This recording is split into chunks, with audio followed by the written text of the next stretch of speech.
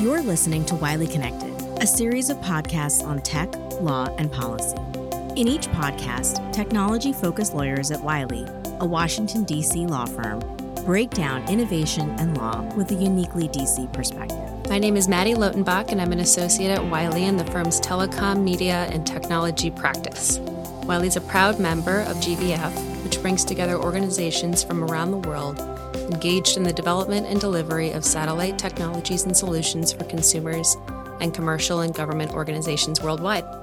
I'm pleased to be joined today by two fellow GVF members, Jennifer Manner, Senior Vice President of Regulatory Affairs at EchoStar Hughes, and Suzanne Malloy, Vice President of Legal and Regulatory Affairs at SES. Welcome to you both.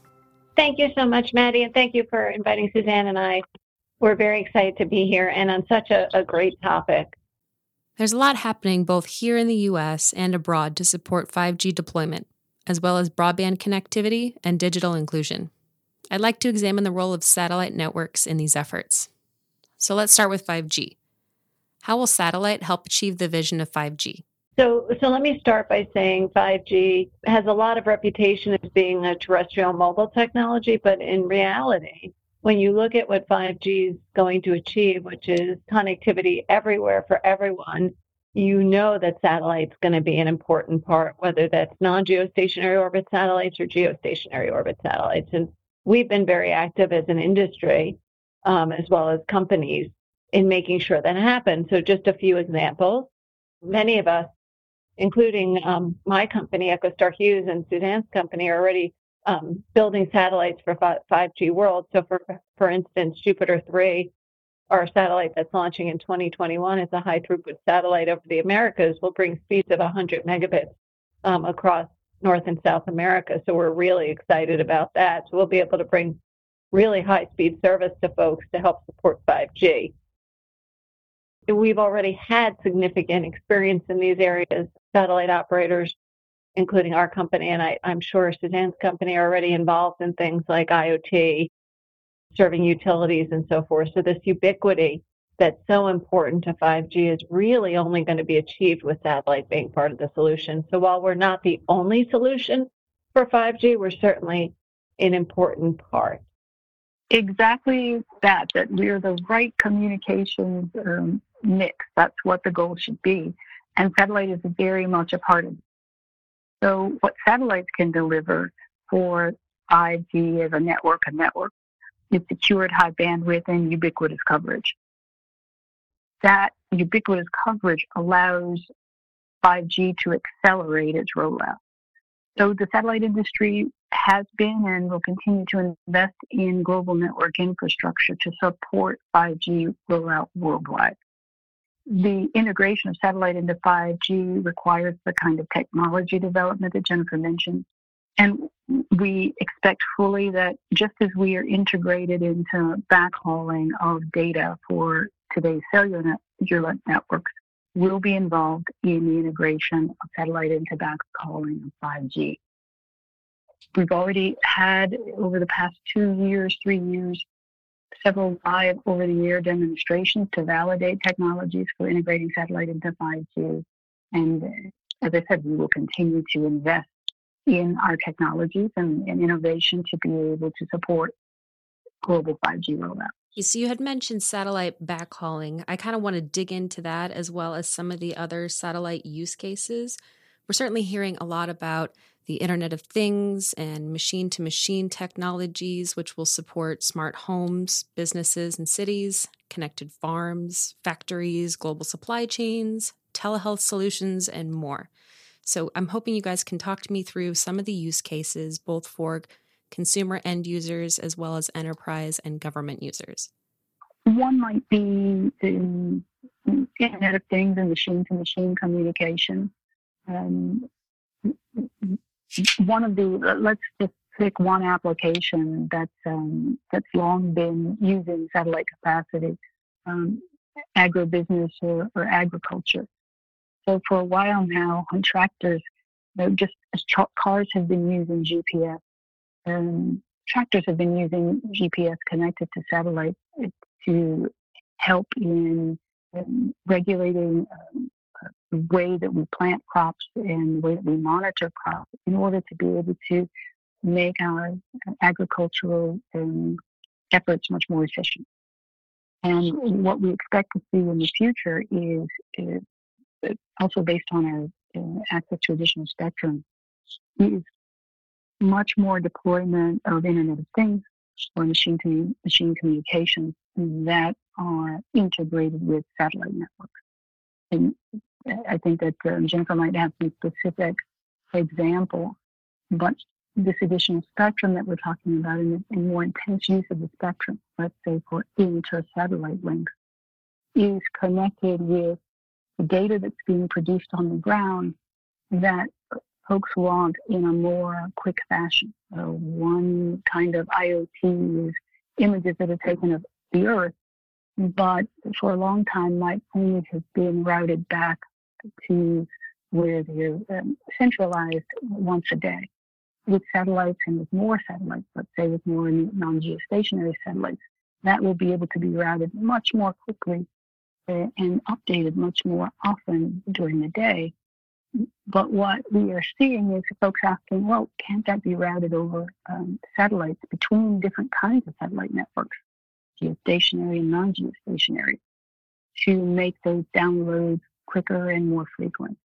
And so that's basically machine-to-machine communication. That's satellites being an integral part of Internet of Things. And one of the many sort of superpowers of satellite, in addition to reach, is its efficiency for one-to-many type communication. And for future networks, a lot of the computing will be done at the edge of the network, pushing out content and data to the edge of the network to be used at the edge of the network for different applications, cloud computing at the edge of the network, and then bringing it back to the central network for further processing or processing at the edge of the network. But the ability of satellite to reach, to have ubiquitous coverage globally, and to reach the edge of the network and connect it back to central points is one of the important roles of satellite in future 5G networks. And this is going to be content delivery. This is going to be data delivery. What we're seeing is an explosion of video delivery, which has long been the way that satellite has performed in global networks, as a backbone of video delivery. So those are some of the ways we expect satellite to integrate into 5G networks. So, and just to add to what Suzanne says, which I agree totally with, just a couple of areas. So Hughes today is the largest satellite broadband provider direct to consumer, and we certainly see that role continuing with 5G. There are going to be certain consumers who aren't going to live within coverage of mobile terrestrial network or fiber networks for that. So you're certainly going to have those customers wanting to be connected and needing to be connected. And this really goes to another important area, which is digital connectivity, and whether that's direct to home or through a community Wi-Fi program. There's all different ways that we've been very active, and other satellite operators have been active in making sure direct to consumer happens. So while, a significant percentage of users will have access to terrestrial networks, there will still be some who very much rely on satellite, and where it's the only cost-effective method in which to get service out. The other area I do want to touch on is mobility, which really is a growing area for satellite and continues to be very exciting. So making sure that 5G is available on aircraft, on ships, and other mobile conveyances, I think, is another really important part of 5G. But I agree, it's going to be in all the different sectors, Maddie, you brought up earlier. So I think we could go on and on, but that's probably a good overview. You had brought up mobility, and I think that's a good segue to talk a little bit about some of the mobile use cases. You had mentioned aircraft as well as ships at sea. Is this related to the Earth Stations in Motion sort of discussions, or ESIMs that we've been hearing a lot about? Yes, Maddie, that's exactly it. Of course, there was spectrum made available for this, and some countries like the United States have already enabled this usage. So that's an important part of what you're saying. And, fortunately or unfortunately, for those of us who fly a lot, we're now always connected, and that's really thanks to satellite. And being able to bring the 5G experience to planes and ships and other conveyance railroads is really, really important, and something I think the satellite industry is particularly well suited to support. airline passenger growth is expected to continue. It might have been about 5% globally in 2018. There was a survey done by Pew Research in the U.S. that in which passengers said that they would bring 3 devices on board airlines. 34% of those surveyed said that they expected to bring 3 devices on board their next airline trip. So that sort of is illustrative of the kind of demand we're already seeing. And with increased airline passenger growth, and that will only increase. By 2026, 68% of aircraft are expected to be connected. 5G standards development is essential for ensuring compatibility across 5G features and functionalities. Can you provide an update on the standards process and the satellite industry's role in that process? The standards body 3GPP has already developed some early satellite standards for 5G, including in the 2 gigahertz band, but it's really focused on Release 17. And that's where you'll see the greatest work on satellite being included in 5G, and that standard should be complete in 2021. Now I want to transition from 5G to discuss broadband connectivity and digital inclusion. In 2020, there are still tens of millions of unconnected people worldwide. How can satellite help? That's such an important question. Digital connectivity and digital inclusion is a critical area, and an area as a satellite operator who provides service direct to consumers is an area we're always looking to improve. So just this past few years, we've entered the Latin American market, and you really see the importance of satellite in markets like this, where the terrestrial network doesn't provide coverage fully. I was just talking to one of my colleagues today about Colombia, and for instance, today only 59% of Colombians have access to broadband internet. And this is really where satellite can come in and make such a difference, especially in rural, remote, underserved areas or areas where terrestrial doesn't even go. Because once we put our satellites up, whether it's an NGSO or a GSO constellation, there's coverage. And that makes such a difference in that you don't have to build out the facilities that are required with terrestrial communication. So you're seeing some unique ways. You're seeing lots of governments supporting service to schools. You're also seeing both the private sector and government stand up to bring community Wi-Fi to folks in areas where people can't afford it. And just to explain the community Wi-Fi concept, which I think is fantastic, and we've deployed so far in Brazil and Mexico, and I know we're looking at other countries, and it's been very, very successful.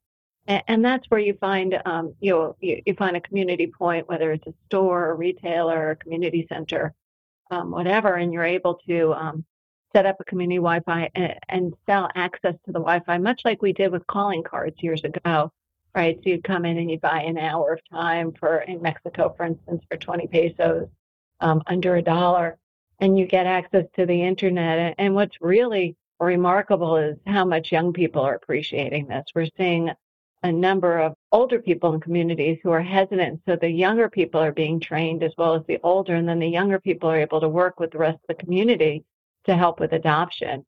And that doesn't mean that some people in the community who can afford a regular subscription service don't have it. It just gives another access point and another way to obtain broadband, and maybe even use it and then gear up to where you actually find its value to subscribe. And I think adoption is such an important part of this, and having ways for people to try and use internet, whether it's through government programs, whether it's through new ways that commercial industry is providing, are so important. Things like community Wi-Fi, schools and libraries having access, because you really make it real and starts to recognize the value, and people are able to start home businesses and so forth. We've done some work here looking at how things change, and you really do see a number of benefits coming from this direct to consumers. First, for governments, increased tax revenues, employment. We still have to be installed individually, so you have local employment. We've also got home businesses starting, for education, the number of school-age children who are in these homes, but also for homeschooling, which in some countries, is a fairly large portion, not a significant portion, but still a sizable portion of the population. And getting these tools out to people is so critical, and especially on the home business side, as perhaps the economic sectors have changed so much in these rural areas, giving people another option or another way to earn a living. Suzanne, did you have anything you wanted to add on the topic of community Wi-Fi? And not on community Wi-Fi per se, but just in terms of what people are accessing when they're using satellites to get connectivity. It is the social media platforms that the people are integrating into not just their family and social lives, but also into their business lives. So this access to social media wherever they are, whether they're in motion on planes or vessels, or whether they're in areas that are beyond the reach of fiber connectivity. And those areas that are beyond the reach of fiber connectivity may be areas that are remote or simply just outside of major cities. When we have satellite as part of the mix of technologies, we are able to reach into areas that are sort of off the fiber grid with satellite connectivity, and we can extend that. We've seen this in countries like Brazil. SES has a medium Earth orbit constellation that is able to cover remote areas in, let's say, a diameter of 750 kilometers. So at the top of the Amazon, where we've shipped in the equipment itself by boat, we are actually reaching an area of 500,000 people, 500,000 people. So being in a remote area doesn't mean you're not in a city even. We're serving a city of 65,000 in that area. It's just that it's not reached by traditional terrestrial infrastructure. So those folks can get social media access. They're able to have their hospitals read X-rays remotely and able to access the kind of applications that we're used to in our offices in larger cities. They can access libraries of major universities in any country by virtue of the quality of the connectivity that they get, being equivalent to what they've got in cities. The things that we do in our everyday life can be enabled by satellite in areas that fiber doesn't reach or other terrestrial traditional infrastructure isn't reaching.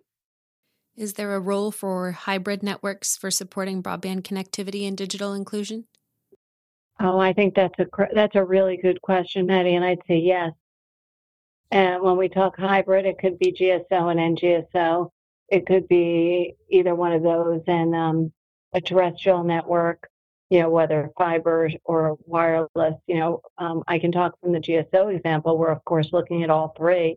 GSO satellites do have a slightly higher latency than terrestrial communications and non-GSOs. And so one of the ways we're working, we have today for our enterprise customers, we do have hybrid terrestrial and GSO networks, and we're very much looking forward to when the NGSOs, the LEOs, start launching, because we see that as a critical way for direct consumer that we're able to move the latency sensitive traffic to the lower latency network, where we're able to, on the GSO, provide higher capacity, perhaps higher speed services. So I think it's a great way forward and something that we'll see more and more, not just in the enterprise market, but also in the residential market. So it's certainly exciting as the LEOs come up on board. Just I believe yesterday, OneWeb launched 34 satellites successfully. O3b has been incredibly successful with their launches. We know that SpaceX is launching. So I think we're in an extremely exciting time in the satellite industry to bring these kinds of new uses of technology, of proven technologies, but working together to consumers and to businesses and government.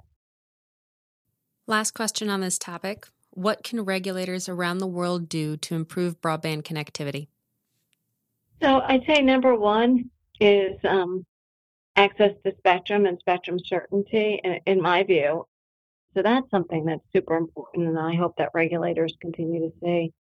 I also believe increased flexibility in terms of fleet management and the types of services we can look at. Regulators tend to have a tendency to perhaps put a more heavy-handed approach to regulation for satellite than they do for terrestrial, mostly because it's space, so it's quote-unquote different. But at the end of the day, we have the same business drivers as terrestrial operators, and we have the same demands, and we want to bring innovative services. So having the ability to come in and provide things like eSIMs or stations in motion, being able to move our fleets around easily, but in a safe manner, of course, to meet consumer demand is critically important. So those are two of the issues that I would certainly put into place: is spectrum, flexibility, and long-term certainty. That's always an issue for us. I mean, especially they're not making more spectrum, and so we've got to do better with what we have. Because the terrestrial wireless sector, that particular sector, terrestrial wireless sector, has been very vocal in the need for additional spectrum to address 5G and other requirements. The industry, satellite industry, SES in particular, has been a keen supporter of 5G. And in that sense, the satellite industry itself is active in industry associations to ensure that satellite plays a really integral role in that technology. To do so, though, requires that regulators focus on how satellites will be supporting that technology and how it is already supporting broadband and the extension of broadband connectivity into new areas and to new applications. So one important area for regulators to focus on in the next few years will be addressing the requirements of antennas and platforms that are facilitating mobile connectivity. So we talked about how we now rely very much on airplanes on satellite connectivity. But from a regulatory sense, that requires that regulators think about blanket licensing, think about simplifying licenses within a territory for multiple terminals and multiple sites, because satellite is becoming such an integral part of how folks get connectivity. And in order to do so, they'll need to be able to do so, to have antennas available, the terminals available, the equipment available at an accessible cost and in accessible numbers to really make this integrated network of satellite and terrestrial, with different kinds of satellites, fully available and integrated into affordable access locally. Thank you for listening. Please tune in next time, where we will discuss the 2019 World Radio Communication Conference and implications of the conference for the satellite industry. You don't want to miss it. The views, information, or opinions expressed during our podcast are solely those of the individuals involved and do not necessarily represent those of Wiley-Rein LLP and its employees. The material contained in this podcast is not intended to be and is not considered to be legal advice. Transmission is not intended to create, and receipt does not establish an attorney-client relationship.